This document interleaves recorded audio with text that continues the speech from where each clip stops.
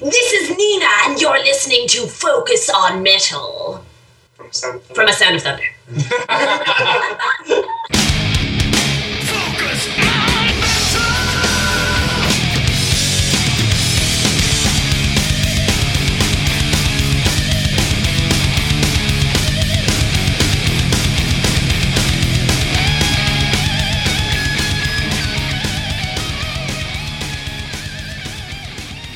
Hey, Metalhead, Scott Thompson here, welcoming you to your weekly dose of that which we call Focus on Metal. If you notice, we did open the show this week with an ID from Nina from A Sound of Thunder. Having so much fun doing her King Diamond impression that she has to be reminded to say what band she's from. And you're probably wondering why. And no, we don't have Nina or anybody else from A Sound of Thunder on the show this week. But beyond the fact that they're been great friends to the show and they are a pretty damn kick-ass band, I did want to take a few minutes to let everybody know that their 10th anniversary album, Parallel Eternity, is currently a campaign on Kickstarter. And if you are listening on release day of this show, then you have got 5 more days to go. Yep, the campaign closes on November 25th.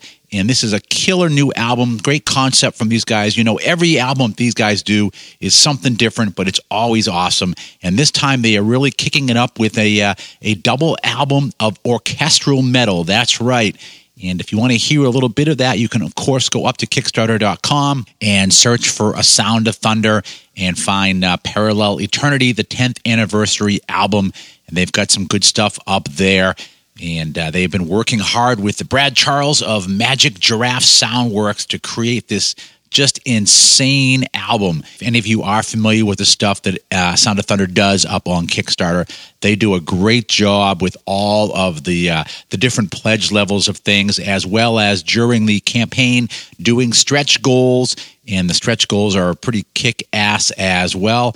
So, like I said, go up there, check that out. Lots of cool stuff. I mean, for $25, you know, talking about a Legion of Thunder 10th anniversary t-shirt, the standard digital album, the digital deluxe booklet, and also, of course, the old backer-only updates. And it just goes up from there. You know, you've got the Honored Heroes pledge level, which, you know, you get your name in the credits.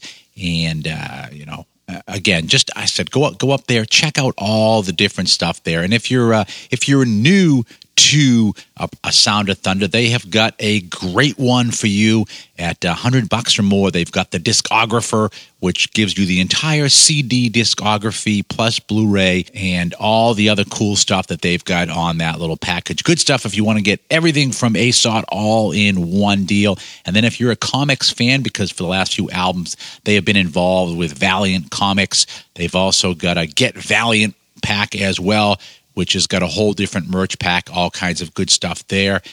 And, you know, they're also, these guys are, you know, they're true metalheads. So they've even got some great comic stuff in the work this time. They've got an Iron Maiden version of one of the Reward comics coming out. So again, head up to Kickstarter.com, look up A Sound of Thunder, and check out Parallel Eternity, the 10th anniversary album. And as I said, if you're listening to us on release day, you got 5 more days to go. Campaign closes on November 25th. So now you're asking, if you don't have anyone from A Sound of Thunder on this week, then what the hell is your guest this week? And I'm going to tell you, it is Dean Roberts from Leatherwolf. That's right. Dean's been in the band. He was in there right pretty much in the inception of the band, way back in 81. He played from 81 to 89, and then the band kind of did nothing for a while, and he popped back in again, and he has been rocking out the drums once again with Leatherwolf from 1999 right up until today. So as I mentioned, yeah, these guys have been doing it for a long time. Came out of Huntington Beach, California. That's right, Bob Nalbandian territory, way back in 1981. And they've pretty much been doing it, except for a brief hiatus, ever since that time. And I got to say, I always liked the name Leatherwolf. That was one of those things, you read that name on an album, and it's just one of those names like Iron Maiden. It grabbed you. So this week, Richie's got a long chat with Dean all about some Leatherwolf history, as well as the lineup changes they've had recently. And they've got a new vocalist in the band. They've got new music in the works. And Richie's going to go through all of that and more with Dean Roberts this week. And, you know, Richie's has been on an anniversary kick or a roll, or whatever you want to call it, lately for about the past 4 or 5 months. And this week, no different, because 1989 is when their classic album Street Ready came out. And, of course, that means, you guessed it, anniversary year for that album. So, of course, Richie is going to be talking to Dean about what was going on with that album. So now that I have set your expectations impossibly high, why don't I turn over to Richie and Dean Roberts of Leatherwolf. So I'm not going to get into why Michael left. You've addressed it a few months ago, but I do want to ask, did you sit down at any stage after that happened and think, you know what, I think we should maybe not do Leatherwolf anymore. There's been too many lineup changes, and now Michael has left for the second time. Yeah, but to me, that's going to just depend on the record labels. I always wanted to just make music and play, and I always wanted to do it with the original guys. But if things don't work out from friendship-wise and business-wise and music-wise, then, you know, everyone goes their own separate ways, you know? How many? And if it turns out that that this doesn't appear or sound like Leatherwolf and doesn't work, then it's just not going to happen. Yeah. So tell me about finding a new singer, Dean. Keith, the song I've heard is amazing. We were writing with Mikey and writing with Pat, and things were just not moving. So I just kind of, and Mikey, he really wants to do his own solo project, and he wants to do his own thing, and he's really not so much into singing heavy metal, you know, and plus he's getting older and he's got other things to do. So I just started going, you know, I'm just going to look around to see if anyone's, you know, interested in doing something. So I made one phone call, and this kid came over that night, and bam, there it was. And then the management started looking for some other name guys that were interested in the gig. But once I just heard it just sounded cool, and I'm just like, wow, what a trip! That, you know, someone right around the corner, and one simple phone call led to this happening. And I just go, you know, maybe that's just what's supposed to be, you know? I don't know. So, Dean, how old is he? He's 24. And is he familiar with Leatherwolf? He had no idea who we were. He's just a metal fan, is he? Yeah, he's just he plays in a different band, and he's friends with some of the previous guitar players that we were using as fill-in guys for shows, and so they were friends. But I didn't know that at first, you know. I found that out after the fact, you know. And it was just pure luck, dude. I'm telling you, it was just pure luck. I was dealing with another guy who was showing me some tricks about Superior Drummer. And I just said, hey, you know any singers local that are good? And then he popped up these two guys, and I just go, I like his voice. So I didn't think he was going to like it, because they were way more new school progressive metal, which is not like Leatherwolf. But once he came and did it, he just goes, he liked it. So what song did you get him to sing when you brought him in? It was these songs. I don't know if you probably haven't heard it. One was called The Mask, and one was called probably we started off with Kill the Hunted, because I had written the words and the melodies and the song at that phase before Jeff came in and did the lead section, and before Robbie came in and started working on the ending.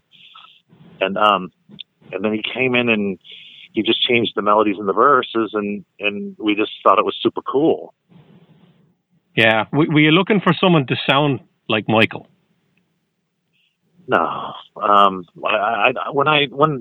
I think about music, I just think about, you know, somebody that, you know, can express themselves and make their, you know, performance like something that's alive and a piece of who they are, you know?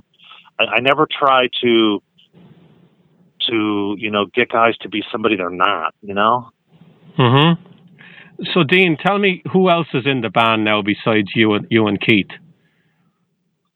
Paul Carman, Rob Math, Joey Tafoya, and Jeff Gare. Okay, so you still have 3 guitarists. Yeah. So it's a 6-piece, is it? Yes. Oh, okay.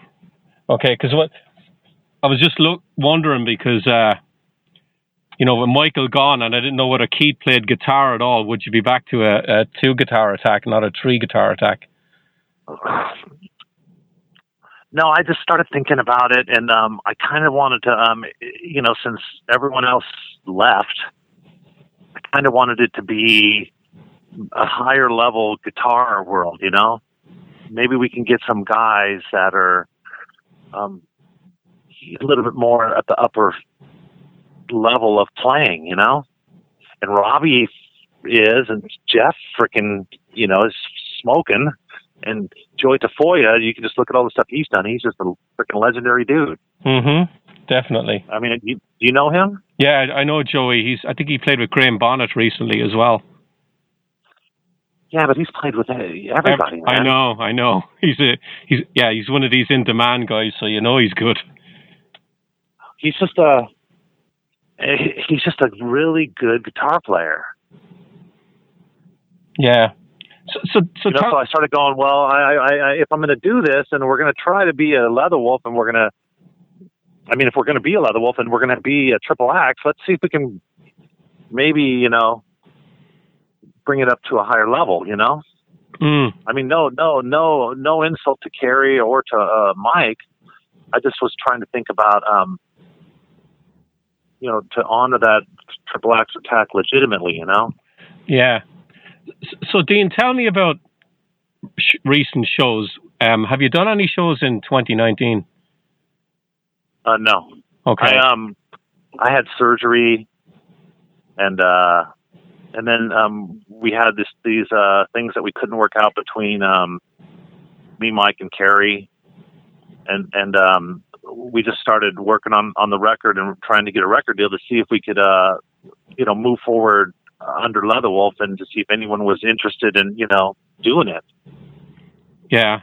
And so we just concentrated this year on just trying to write a record, which we'll be done with this year, Yeah. So, Dean, how difficult is it now for a band like Leatherwolf? Because you had some success in the late 80s, but you didn't actually have massive success. And even bands from the late 80s that had bona fide hits, they find it difficult now to go out on an extensive run of shows, particularly in the US. It seems to me that the European market is definitely the market for you guys, but to actually get a run of shows over there where you go on a bus and go on a tour, like that would that be difficult for you guys anywhere in the world? Well, it's slim to none, baby. Slim to none. Slim to none. So it's what? Yeah. It's just festivals in Europe now really are where you want to be, is it? Well, if everything works out with the label we want, then we're going to get picked up by a real booking agent. And plus now we got the guys that can actually go out for a month or two and play a run of shows, and actually do it. Yeah, because I was, it was hard before for the last 10 years because everyone's got a day job, and everyone's got a marriage and everyone's got stuff to do. So that's the priority. That's before live shows, Mm-hmm. So I know Joey is still in the music business. What about the rest of the other guys? Do they have day jobs that are outside the music business? Yeah, even Joey has a day job outside the music business. Oh, does he? Okay. Yeah. Okay. He's an entrepreneur. Okay. None of us are living off music, man. I mean, even me. I got a roofing company, and I just invest in getting things done. Mm-hmm. So tell me about writing the new album, Dean. I know you put the single out there, The Henchman, which is, I think it's a great song.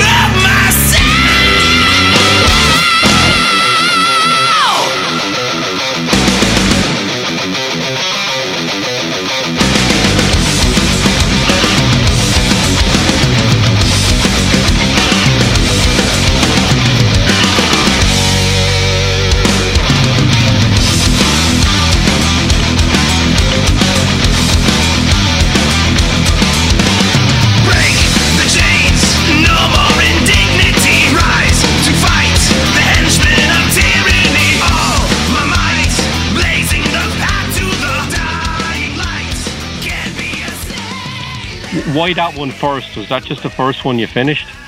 Well, it was a personal thing for me, you know, because I personally wrote like Kill the Hunted, you know, and I just did some arrangements and some vocals, and the ending part of Kill the Hunted, I mean of the Henchman, but actually in reality that the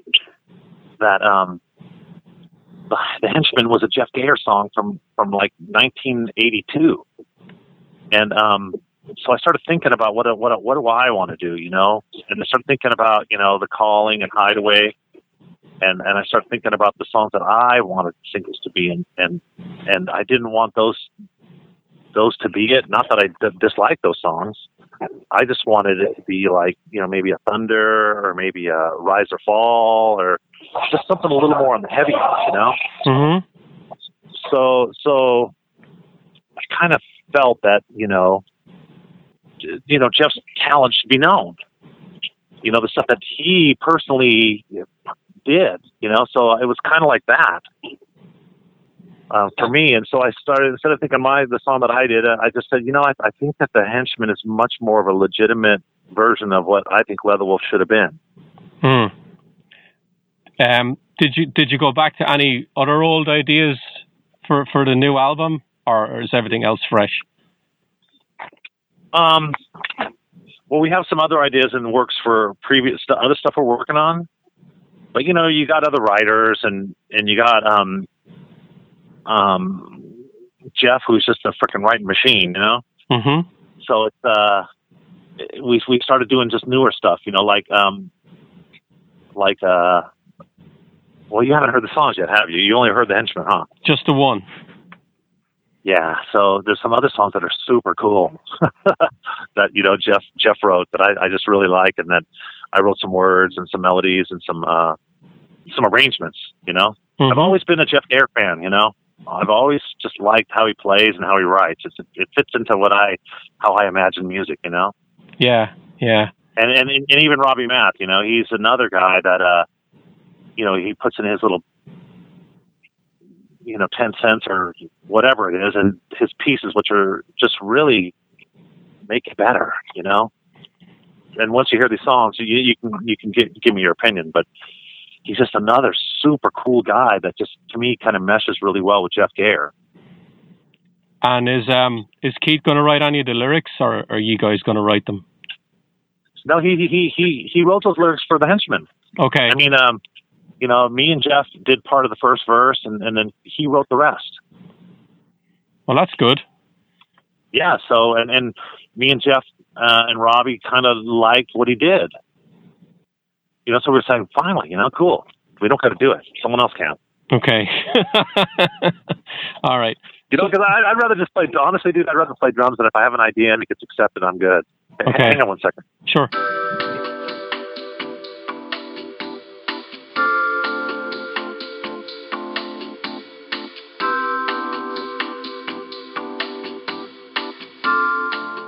So yeah, so Keith is a legitimate songwriter and a legitimate singer, and I think that he has the potential, you know, to go a long way. What's the biggest crowd he's performed in front of? Because if he's going to be doing the festivals in Europe next year, he's going to be performing in front of thousands of people.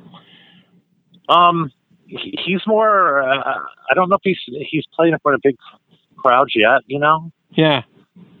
I don't know. I really haven't asked him. I wasn't really thinking about that stuff. You know, we're gonna when we start getting prepared for the European, you know, run, we're gonna just go into rehearsal and just, you know, design the show and just see what his ideas are, you know, about entertainment. You know. Yeah, yeah. So Dean, before I get into Street Ready with you, I do have a question about World Asylum and New World Asylum, and I've been wanting to ask someone in Leatherwolf this for years. Okay. When you did New World Asylum with Michael and re-recorded the whole record, looking back now in hindsight, do you think it was a mistake not writing some other songs and maybe adding them to them rather than just doing the whole record again? If I had it all over to do again, since I funded that stuff and I did all that stuff on my own, except for the recording and playing of all the other instruments, I wouldn't do it again. Okay. You wouldn't do it? I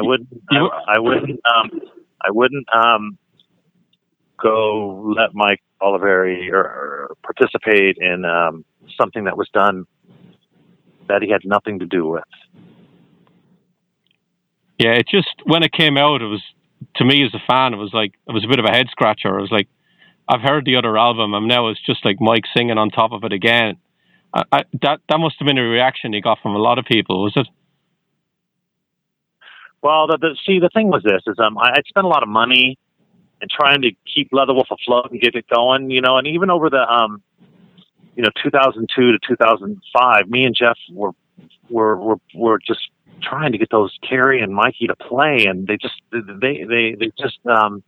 had other commitments, and they just didn't, you know, they had other things they had to get done, so they couldn't participate, you know. So when we found a way and we did it, and then 2 weeks after it came out, he said he didn't want to do it anymore. We're like scratching our heads. Well, shoot, we got this record, and we can't tour it or go promote it because the singer doesn't want to play in the band anymore. You know, so it's kind of like, well, what do we want to do? And me and Mike were talking, and I don't recall if it was his idea or mine. We just decided to re-record it and then go out with the original guys. And then, Mikey came in and he frickin' just belted it out, and he did frickin' killer, I thought. Yeah, he did. I love the album. It's great. Yeah, but at the end of the day, I just think Mikey's kind of grown out of metal, and I really think that Mikey, honestly, would rather be in a blues band or, you know, kind of like a Great Whitish type of band or something. That I think that's where his heart is, and so I think he just did that as a one-off, you know. And I don't even think he would even want to, you know, sing that type of music anymore. You know, from what me and him have talked about, you know. Yeah. So Dean, let's get back into Street Ready, and I'm going to say something to you now. You don't know who I am, but I actually sent this to you earlier this year, and you got it signed for me. So thank you for that, by the way. Hey, no sweat, dude. Gotta support the team, man. Mm-hmm.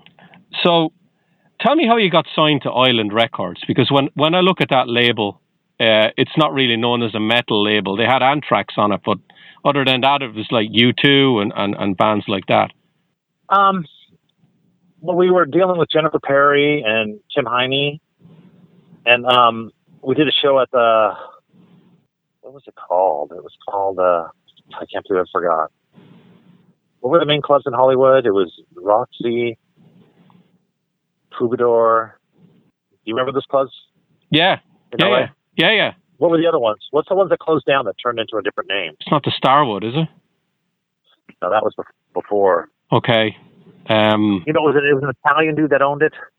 Oh, you're putting me on the spot now. I can't think of the name of it. I know the one. I know the one you're talking about. It was right next to the Roxy and the Rainbow, and we did a gig there, and some people from Island came, and they just decided to do Leatherwolf. Okay. And so it was kind of a management thing. That they put it all together and made it happen. Okay. And you were happy to be on a label like that? Like, was there other labels sniffing around as well? Honestly, dude, I had no idea about that aspect of the business, and I didn't really think it through thoroughly. You know what I'm saying? I didn't think about, you know, how is Leatherwolf going to, you know, get some visibility to get some credibility? Yeah. You know, so now that I go back, I mean, you know, I would have much rather been on a smaller label that has metal acts that can, you know, put us in front of people. So at least we can see if our music is going to catch on and if we can stick, you know? Yeah. One of the things I find when I speak to a lot of guys from back then is they just wanted to get signed. And maybe in some ways it was a mistake that they took the first offer that was given to them from a label. that it was like, oh wow, this label wants us. Yeah, we're going to definitely sign. And then once you get into it, and the contract comes back to bite you in the end. It's business, man. I mean, they tried to. They're good. A good label for bands that are radio friendly. Yeah. And Leather Wolf at the beginning, we weren't that. We weren't like an AM, FM radio type of band. We were more like a metal band, and with a little bit of melody, And so, as we got on that label, we started kind of, sort of, just maybe, just thinking a little bit more mainstream, I mean, this is my perception because, honestly, I didn't write any of that stuff. That was basically a Kerry, Jeff, and Mike thing. Yeah. And they would come up with their parts, and then I might have an idea here and there, but I would just sit with them after they had spent all day, figuring some stuff out, and then just do my drum parts to it, Yeah. So I just didn't, and I didn't really notice it, back when we were doing it, Dean, did you said there that the label wanted like a radio friendly music? They never asked for that. But if you look at their business and you look at their top selling acts, they're all, radio acts. U2. Robert Palmer. All those people. Did they offer then Kevin Beamish to you guys as a producer, because Kevin was known for working with REO Speedwagon and bands of that ilk that had radio hits? Did you want to work with someone else? Well, we were young, man. We were like 21 or somewhere around there. So, let's think here. We were like 22, 23. We just didn't think about it. We were just caught up in the. I mean, at least me, I didn't think about it. You'd have to ask those other guys personally, but I just didn't think it was the right move. I mean, Kevin Beamish is a legendary dude. He's a super good producer. He's super good at, vocals and this and that. But I wasn't the type of guy that wanted to go into pretty backup vocals, all those harmonies, all that reverb. That wasn't my thing. I was way more like a Tom Allen dude or frickin', Yeah. I was way more in that vein, but, I just figured, hey, these guys are running the business. So, we just got to do what we're told, Yeah, Dean, when I think of Kevin Beamish and 80s acts, a lot of loyal fans of bands like Y&T and Saxon, they're not fans of the albums that Kevin did, because like Kevin did Contagious by Y&T, and that got critically mauled when it came out. Personally, it's an album I love, but he also did Crusader with Saxon, and Saxon are a heavy metal band. They're part of the new wave of British heavy metal, and he definitely tried to get them more radio friendly when he did that record. So when it came to you guys, and then Kevin was producing, you kind of knew what sort of route that you guys were going to be pushed down. Well, we just learned. At the end of the day, we learned. I mean, that's at the end of the day, all of that stuff led to Jeff and I and the World Asylum vibe. Mm-hmm. Because if we would have done the World Asylum as the first Island record, there is no single. There's no real MTV video. And so who knows what would happen, And Kevin Beamish, he's that guy, I mean, if you want to use him, I mean, look at the REO Speedwagon and stuff. It went over the top, and really REO Speedwagon is killer. Yeah. For that style of music, Yeah, yeah. So it's just that, you just gotta be real critical on what direction you want to move. Do you want to be a vocal chorusy band, or do you want to be a musical aggressive band? And if you're going to be a musical aggressive band, I would definitely go a different direction. Dean did. I was talking to who's the guy? What's his name? Chris Sangarides. Chris Sangarides. Yeah, he passed away a few years ago. Chris Sangarides. I interviewed him about 4 or 5 years ago. I spent 2 hours on the phone with him. He's a great guy.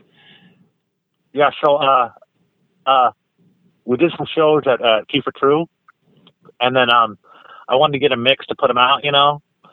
And I knew a friend, and he goes, "Well, why don't you talk to Chris?" So I talked to Chris, and he mixed 5 songs, and he calls me and he goes, "Dude, I had no idea you guys were even on the planet. This stuff is killer." Because I want to do your next record. I'm like, holy shit! The Painkiller dude likes Leatherwolf. Yeah, yeah. You know, and so I'm just going.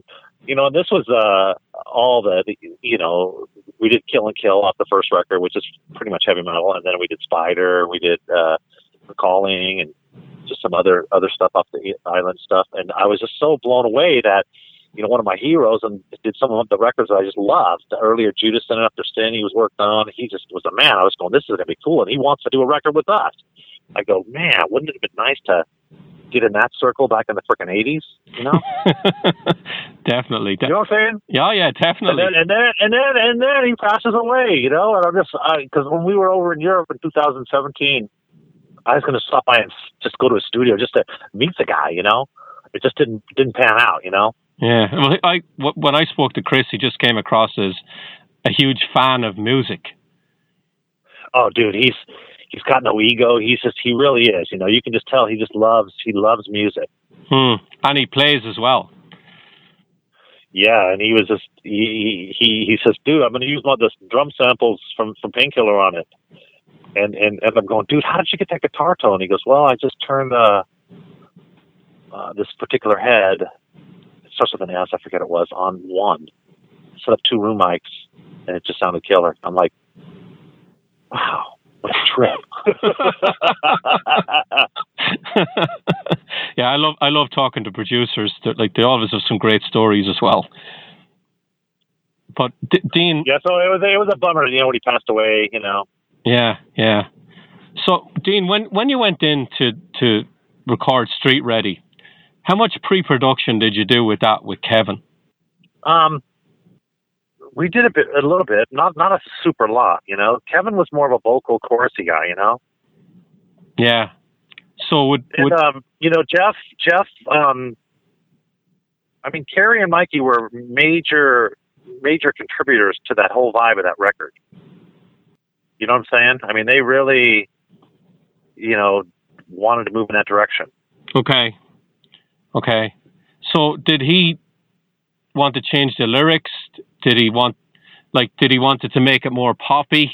Because he probably would have gone in with songs that were, I'm guessing from the demos, were probably a little bit heavier than what ended up on the record. To be honest with you, dude, that would be a Mike Oliveri question, because he was in there doing vocals with Mikey, you know, and so I don't know exactly his role in what Mikey did or didn't do, you know? Mm-hmm. You know what I'm saying? So I wasn't getting the vibe that he was trying to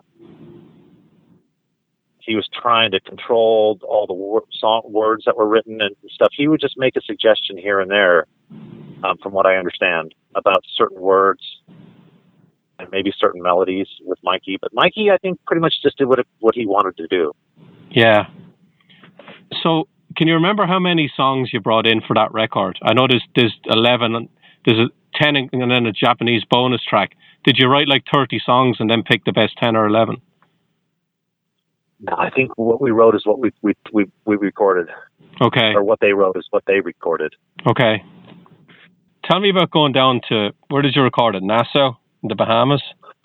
Yeah, it's super cool because you get to go down there. You get a room on the beach. You know, you get to hang out with Robert Palmer. You get people feeding you and people taking care of your rooms and all that stuff. So it's really, really relaxing. The only problem about it is the bugs. You know, me and Paul Carmen shared a room, and we would have to set these nets up so the bugs wouldn't come in and get on us as we were sleeping. You know, it was funny, dude. How did you get work? How did you get work done there? Like, you're down there, the weather's probably great. It's party central. Well, you just go in, you set up, and you do your work. Okay. You know, and you'll work till like 5 or 6, or it just depends. Sometimes you get in the mode and you want to work till 10. You know, but normally, you know, it's like maybe like 10 o'clock to 6 o'clock or whatever. At least it was for me, you know. Mm-hmm. I think it took me probably took me 3 or 4 days to do my deal, you know? Yeah. Did Kevin want you guys to play live, or were all the tracks done separately? Oh, they were all done separately. Okay, so I assume you were first then.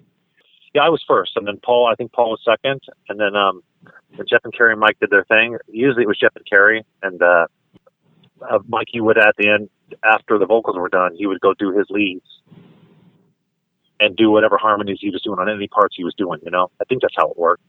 Because on that particular record, me and Paul did our stuff, and then we left. Okay. I was going to ask you that. Did you leave after doing your tracks, or did you want to hang around for the rest of it?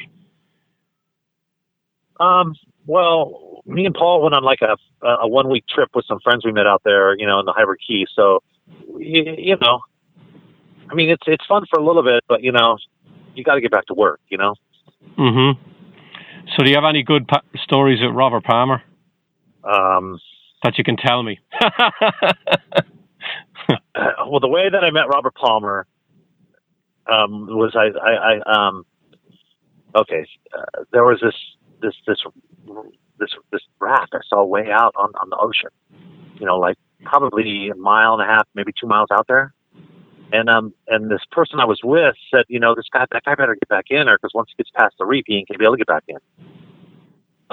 So I said, well, I'm a swimmer, I'm a water freaking polo player, so I'm gonna just go out there and make sure he's cool.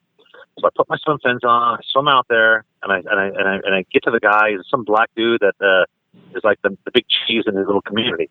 And so I'm going, dude, what are you doing? He goes, well, I lost my paddle. And he's got a little bottle of vodka, and he's got pants and a shirt on, and I'm just going, well, what's your plan? He goes, I don't know. He goes, you want a drink? I go, yeah. So I take a couple shots of vodka, and I say, I don't sweat it, dude. And I grab the string on his little frickin' raft, and I just swim him in, and we're just yakking, and he's telling me about his community and all this stuff and about Bahamas, you know. And it took about maybe 15, 20 to get him to shore. So I get to shore, and there's an ambulance there, and there's all these people on the shore, and I guess it turned out to be a big deal, you know, which I didn't think about, you know, because me and Paul were just sitting there on our balcony drinking margaritas. You know, so Robert Palmer walks up to me and goes, dude, you know there's sharks out there? And I go, well, I thought there's sharks everywhere, you know, in the ocean. He goes, you know, that's pretty risky to go out there and you know, you might get bit. I go, whatever, dude, you know, I didn't get bit, and this guy's okay. Everything's good, you know? So he goes, well, hey, maybe tonight you want to come and record some tracks for this project I'm working on. I said, okay, giddy up, dude. So from then on, I could go back in the community, which is a bunch of black people, and I got to play basketball. Me and Kerry would go there and play basketball and just, you know, mess around with the community, and everyone was super cool, you know. So it was kind of cool getting into a different culture and just see how they live, you know. Mm-hmm. Nice. But it was funny, you know. Robert Palmer goes, "You shouldn't do that because you could die," you know. And I'm like, well, I did it. I just didn't think about it, you know. Yeah. So when the album was recorded, you got Michael Wagner to mix it. Had you guys any say in that at all? It was between the management and Island, you know, because Kevin Beamish did a test mix and they didn't like it, you know. Mm-hmm. And at the end of the day, you know, none of us really liked how much reverb they added to it, and we didn't like that it just didn't sound so powerful. You know, it was more of just kind of a pretty mix, you know. You know, but it was good, but it just wasn't we were more like a Judas type of thing. We like the Judas. We like the, you know, the Rainbow, the Led Zeppelin ballsy kind of sound shit, you know. And so we're just like, okay, well, whatever. It is what it is. There's a lot of acts from back then, Dean, that say the same thing when it comes to the reverb. It was just the in thing at the time, and they just put it all over every album. Yeah. And what it does... So that's when it came to World Asylum. Me and Jeff just said, you know, we just did a couple test mix with certain people, and that's why we like the Jacob guy, because it really sounded like metal. And me and Jeff were like, that's what we want. We want to have a metal record. Was Kevin tough on you in the studio, getting the tracks down? He was nice. He was sweet. I just don't think he was that impressed about, me as a drummer, Okay. What gave you that? He was nice.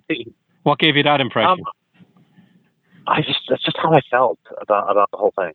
Okay. I felt that, if at the end of the day he had his choice, he would rather be working with somebody else. Okay. Did he add samples and stuff to your drum tracks? I think he did. Okay. He didn't tell you then. I wasn't there for the mixes, They just got their own little thing there, and which makes sense to me, dude. Who wants fucking 5 people telling you 5 different things?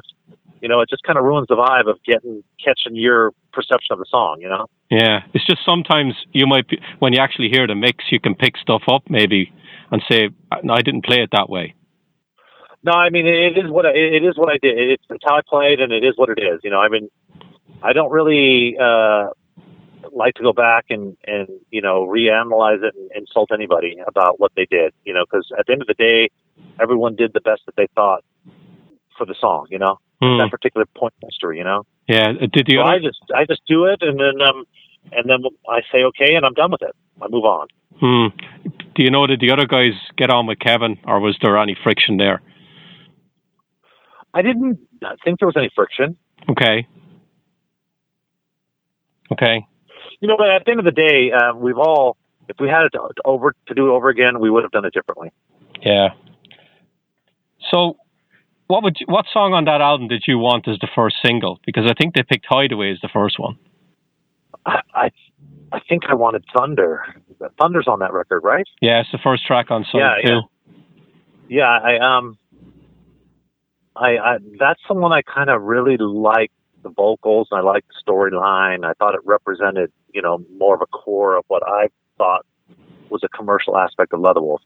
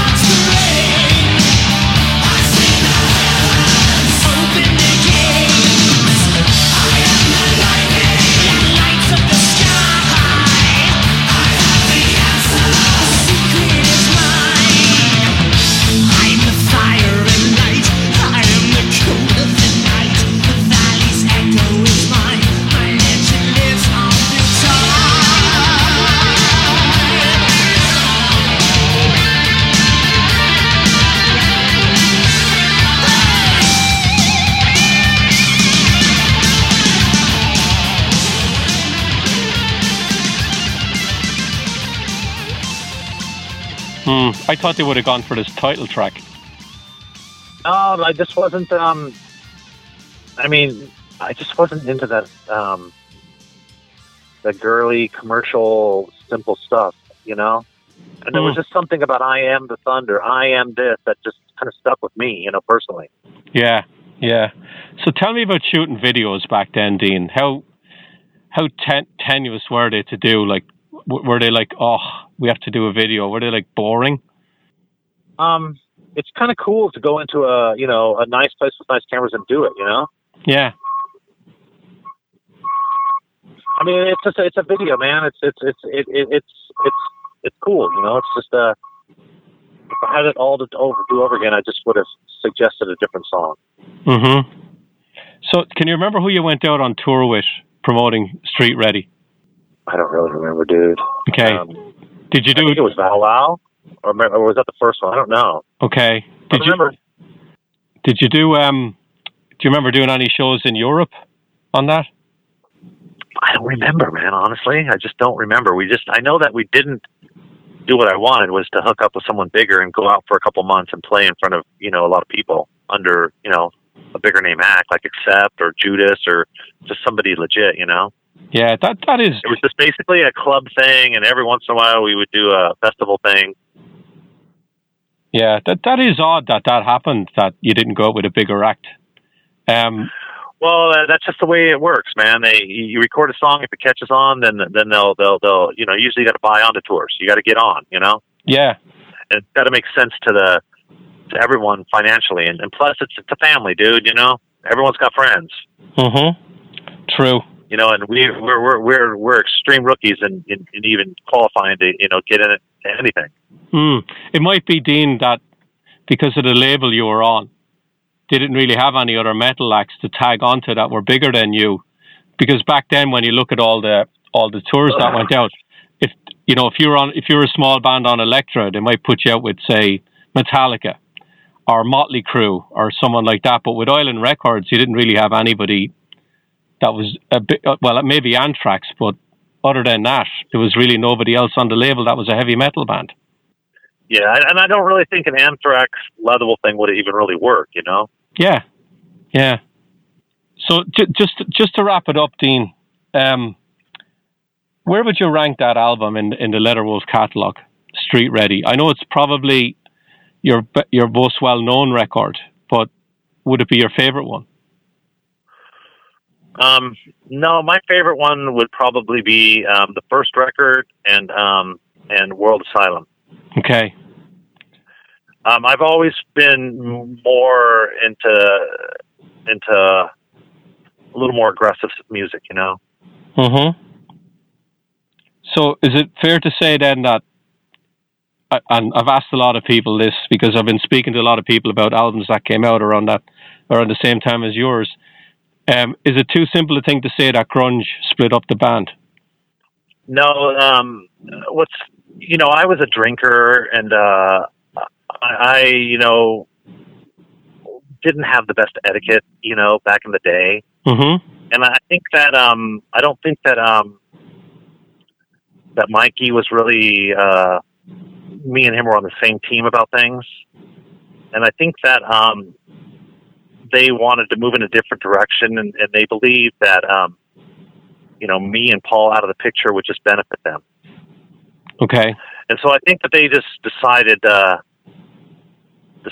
that's just what they wanted to do, and honestly, I didn't want to be making Street Ready records at the end of the day anyways, and I didn't want to start playing grunge because that's the way the market was going. So at the end of the day, dude, it benefited everybody. Yeah. It's just unfortunate. It's unfortunate for my friends and my brothers that Hail Mary thing didn't fly, I mean, I don't wish ill will on anybody. I mean, I would much rather see my friends succeed than run into the dramas of relationships and not being able to fund your dream. It's Dean, you bring up something there that a lot of people have said to me when I've been talking to them about albums back then. Nearly all of them say that it wasn't grunge that split the band up. That a lot of it is if they had to let the band be the band and left them alone, everything would have been fine. No, it's the brotherhood. It just wasn't really. It just wasn't meant to be. Mm-hmm. At the end of the day, people didn't want to commit to the team, and it's just that simple. And that's just the way things work, man. And so be it. We were all, kids trying to grow up, trying to do the right thing, or at least what we thought was right. But at the end of the day, the brotherhood wasn't that valuable.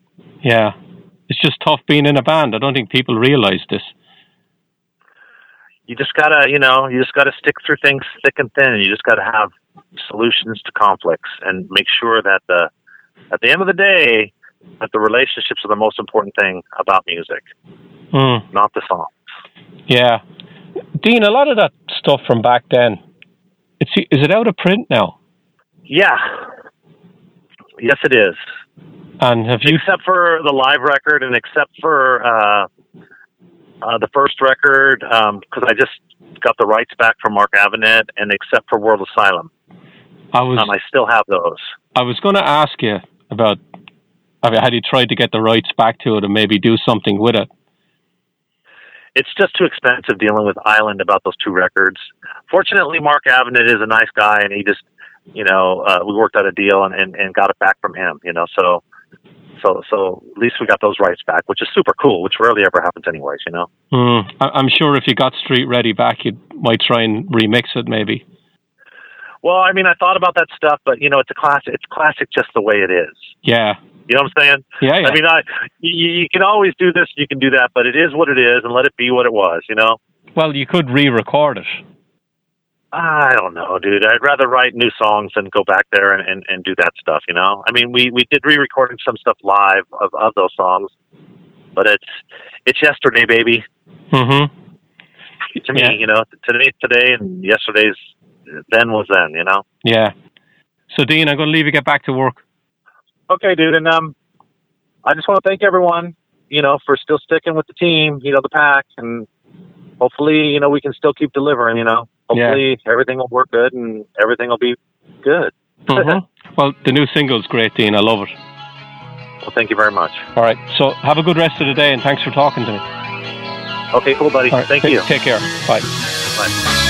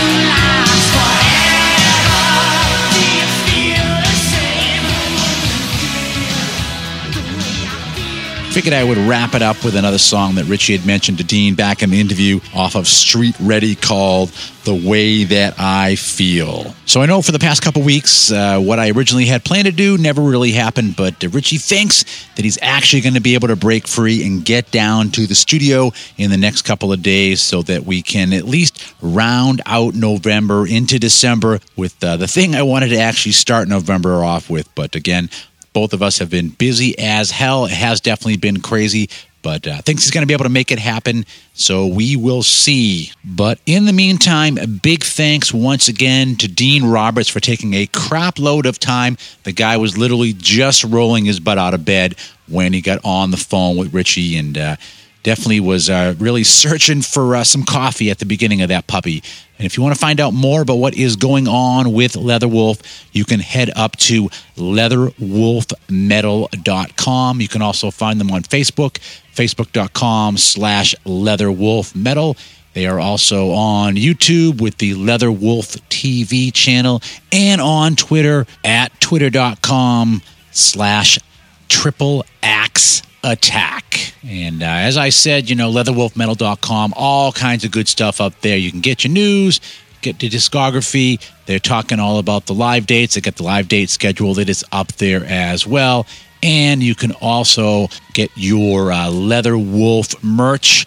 So good stuff there as well. You can get, all the albums up there and anything else you may want to get your whole Leatherwolf fix going on. And speaking of getting your fix, if you want to get your Sound of Thunder fix, bringing it all the way back to the beginning of the show now, you can go to a soundofthunderband.com, and that's where you can get all of your Sound of Thunder news, merch, all that good stuff. But of course, the merch I really want to talk about, once again, going to hammer it home, brand new 10th anniversary of Sound of Thunder album, Parallel Eternity, and the Kickstarter campaign wraps up on November 25th. So if you're as big of a Sound of Thunder fan as I am, I urge you again, throw your support. Even if by the time this show airs, they've actually hit their goal and they're going for the stretch goals. They got some great stretch goals as well. So great band to support.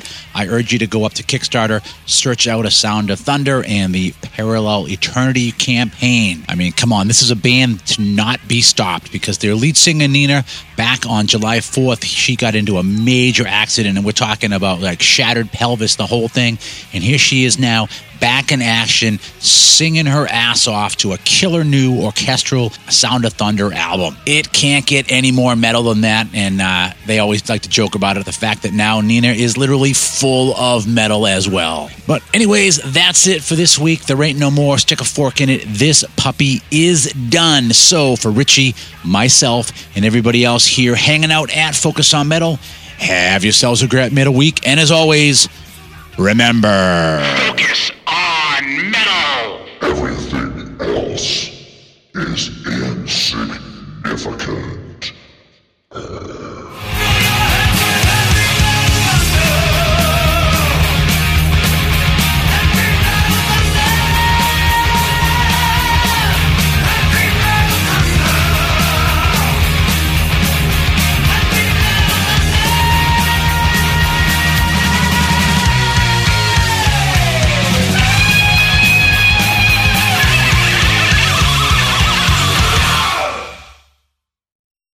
Still here? It's over. Go home.